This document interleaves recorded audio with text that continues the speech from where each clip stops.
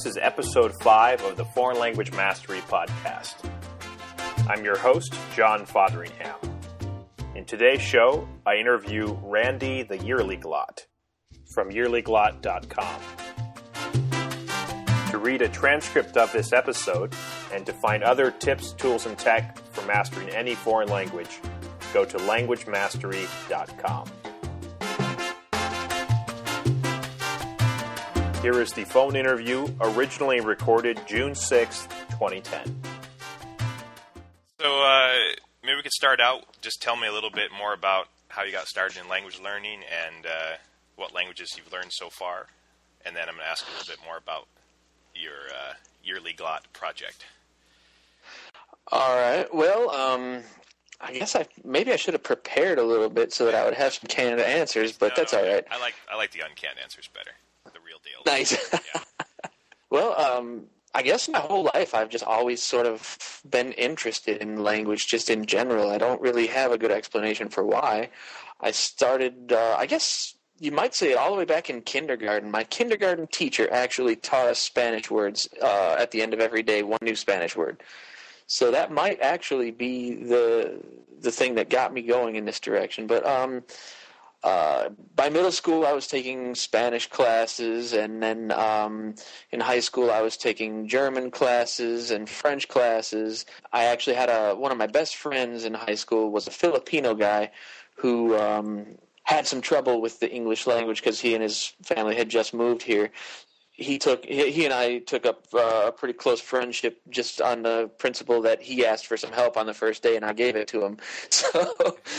So in addition to everything else, he taught me a lot of Filipino Tagalog, and I just sort of picked up on everything every time it was put in front of me. I would have never taken the German and French classes except for the school didn't offer anything past Spanish too. So. Right.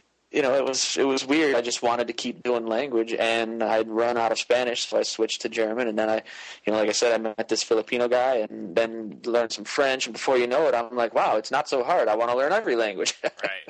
It is addictive, that's for sure.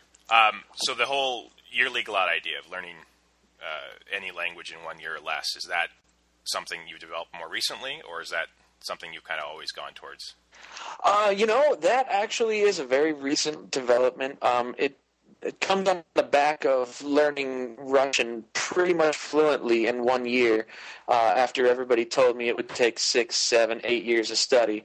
Right. And, I still don't claim to be an expert, but I put in some time and did the work, and after 1 year, I'm pretty fluent in Russian for a guy who's only been learning for a year. And so I figured, everybody says that's one of the hardest languages. If I can do it with that, I should be able to do it with anything. And I don't see why anybody else couldn't do it, especially with an easier language. Something like a Romance language that's so close to English anyway. There's no reason you shouldn't be able to learn that in a year. Benny proves that you can do that a lot of times in 3 months. Yeah, I often say, I think if you do things right, there's no reason you can't at least get to a modicum of fluency in 6 months. I think that's a good realistic target. I think 6 years is ridiculous, but that gets to the issue, which is if you do it the old academic sit in a classroom way, it will take 6 years. Right. And so maybe that's the next question I have for you is, how exactly do you go about learning a language that you can do it in under a year? I never really formalized a learning method until I started writing the blog, and now I'm starting to get it really in front of me and see that, if I move this over here, it would work better and that sort of thing. So actually, I'm starting to see a lot of the logic behind some of the more commercial products, like, you think of a Rosetta Stone or something like that, and all of us in the community kind of ridicule Rosetta Stone, but there are some things they do right. Yeah. And I think particularly the order in which you go about things. You start off with some really basic stuff, and then you just build on that. I think if you see returns quickly, you get encouraged. And I guess that's my biggest thing, is if you can get encouraged, you will keep doing it. So I try to do things that, if I can learn how to say where is, and then I can learn how to say thank you, and then I can learn how to say excuse me, I can immediately turn those three things into excuse me, where is, whatever, thank you, and now I've actually had sort of a small conversation at the cost of just learning three things. Right. So I think that that's really what I try to do. I try to find the minimum amount of learning that you can get the maximum usage out of, and actually turn it into practical, example sentences and those kind of things. And that way, like I said, if you get really encouraged by what you're learning, you'll feel more momentum and you'll keep going. How do you feel about the whole input versus output debate? I mean, full disclosure, I'm definitely of the input camp. Okay. Though I've lived abroad for most of the last decade, and so it's not practical for those that are going to be, moving to Japan tomorrow to spend 6 months on listening and reading input. Well, and by the same token, it's also not practical for those who are not going to move to expect to do a lot of output either. I think that the input versus output debate is mostly, it feels to me mostly like a constructed disagreement, sort of manufactured for the sake of ratings or, clicks or whatever anyway, because really you need both. It might serve you better to have more output if you're in person, and it might serve you better to have more input if you're studying at home. But at the end, if you don't do both, you're not going to learn. So I think that the debate itself is kind of silly, and it's entertaining, but it lost its entertainment value a long time ago for me. I have my own opinions, but I really want to just share, the opinions of others that, what's worked for them, because obviously everyone's different, and what has worked for me won't necessarily work for everybody. Though I do think 90% of the things probably work for everybody, and it's that extra 10% that is different, and that's why you need to present a variety of methods. Yeah, absolutely. It's kind of like the Pareto principle of 80-20. Exactly. Everybody can benefit from that 80. I think we've read the same books. So back to then, what's worked for you.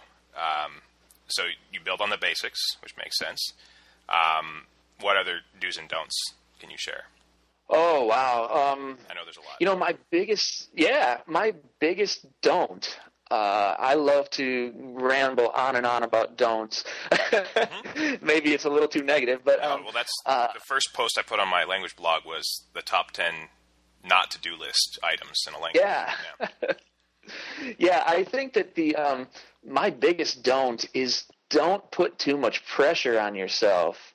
People worry about how far back they are in the book or how many chapters they've done or how many words they know, and it becomes so stressful that you're actually you lower the quality of your learning for the sake of getting more quantity.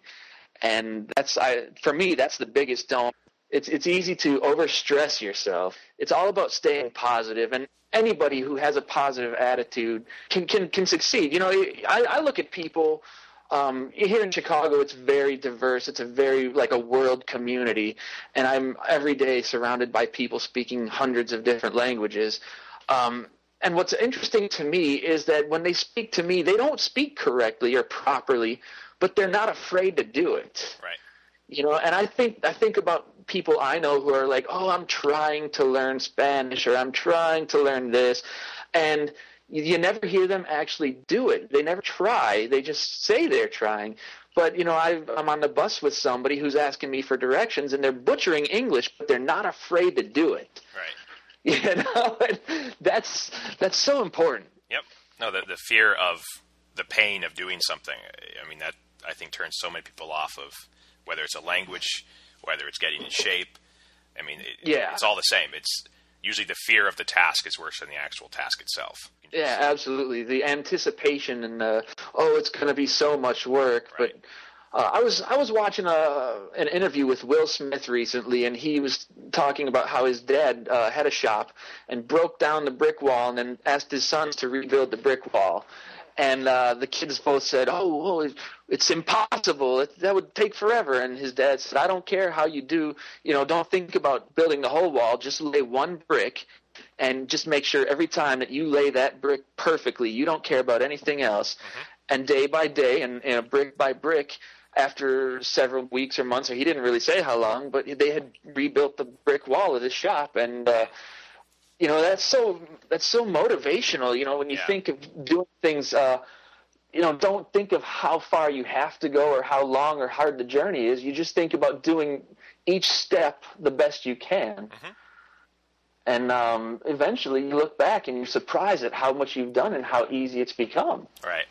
No, that's a really good metaphor. I like that. Right. Yeah, and especially with languages, because there is a lot of work. We'd be fooling ourselves to say, oh yeah, anybody can do it in a week or 2 weeks, Right. but there is a lot. But you can do those things that keep you motivated, and then you can look back and say, holy cow, that whole journey was fun, and it wasn't as hard as I thought it was going to be.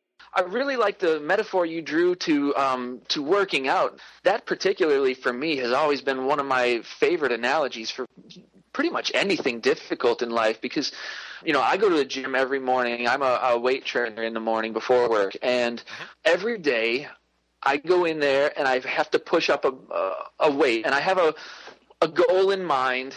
Every time I go, I try to push 5 more pounds than the last time. Now, I don't always succeed at doing that, but week by week, I am pushing more weight every time than I was the week before.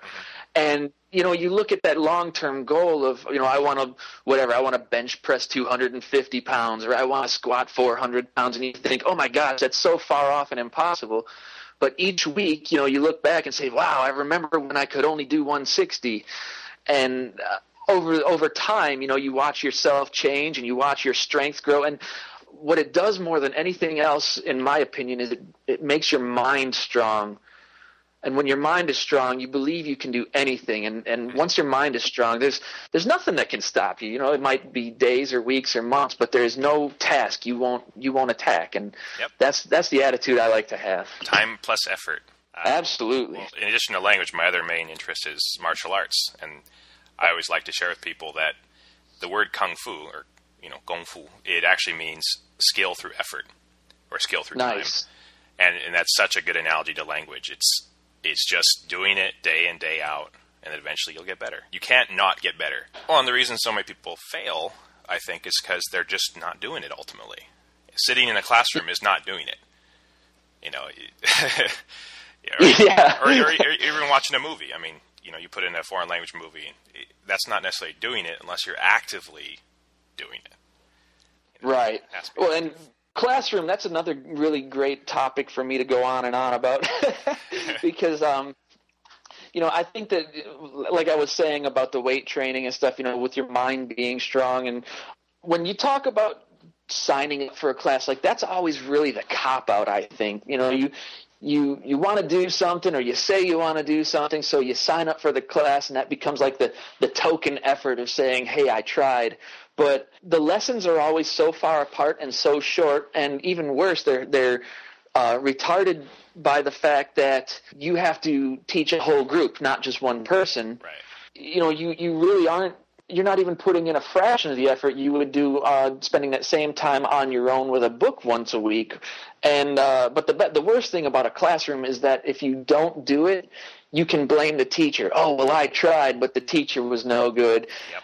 Or the class was no good, or it was too far away, or it was too expensive, or whatever. But, you don't take any responsibility when you sign up for a class the way that you would if you just grab a book and just start reading it, or grab a CD and start listening to it. Okay. Any other tips you'd like to add, or any don'ts? Well, there was one thing that sparked something in my mind that you said a moment ago too, is about how a lot of people aren't trying, and how it's a lot of work. And it reminded me of something else that recently I just really started thinking about. This is that everything is work. Any skill, anything that you do well is the product of hours and hours and hours of practice and work. And some people may have a talent and whatever. You can't teach talent, but nobody becomes successful on talent alone. You have to have the skill. When it comes to anything in life, but languages is a great example of this. It really feels to me like people give up too early. And even at the easiest phase, all you have to do is just crack that book, or talk to that tutor, or put on that CD, or whatever it is that you do to study, instead of turning on the TV. And it's so easy, effortless to keep doing. Like once you do something and it's a habit, it's effortless to keep doing that. It's actually more work for you to stop and go turn on the TV and ignore your language time. So, sometimes I find it astounding that people actually give up because that means you're making a choice to quit.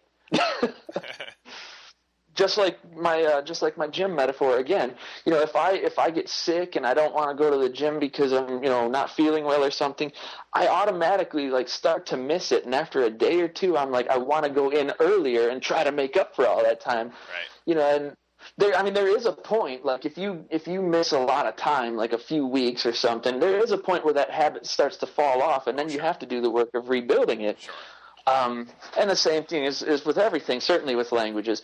I just think that overall, if unless there's a death in the family or something, there is no thing that can stop me from spending an hour a day learning something about languages or whatever, because that's what it's what I want. How could I stop? I would have to make a conscious decision to actually stop. Well, that leads to another, I think, important point is it does take time. It does take consistency. But I also think that people overestimate how many hours a day it will take. They're so used to the idea of sitting in a classroom for 2 or 3 hours. And realistically, I don't usually study for more than 15 or 30 minutes at a time, and I just try to do that 2 or 3 times a day, every day. Right. And that's much, much more powerful than, doing 4 hours a week, but all at once. Yeah. If you overburden your mind, it starts to fight back against you. Mm-hmm. But I do the same thing. I wake up in the morning and I browse a vocabulary list or look at something or just read a blog entry or something for 15 minutes, and then I head off to the gym, go to work. On the ride home from work, I spend 15, 30 minutes, however long it is, depending on the traffic that day.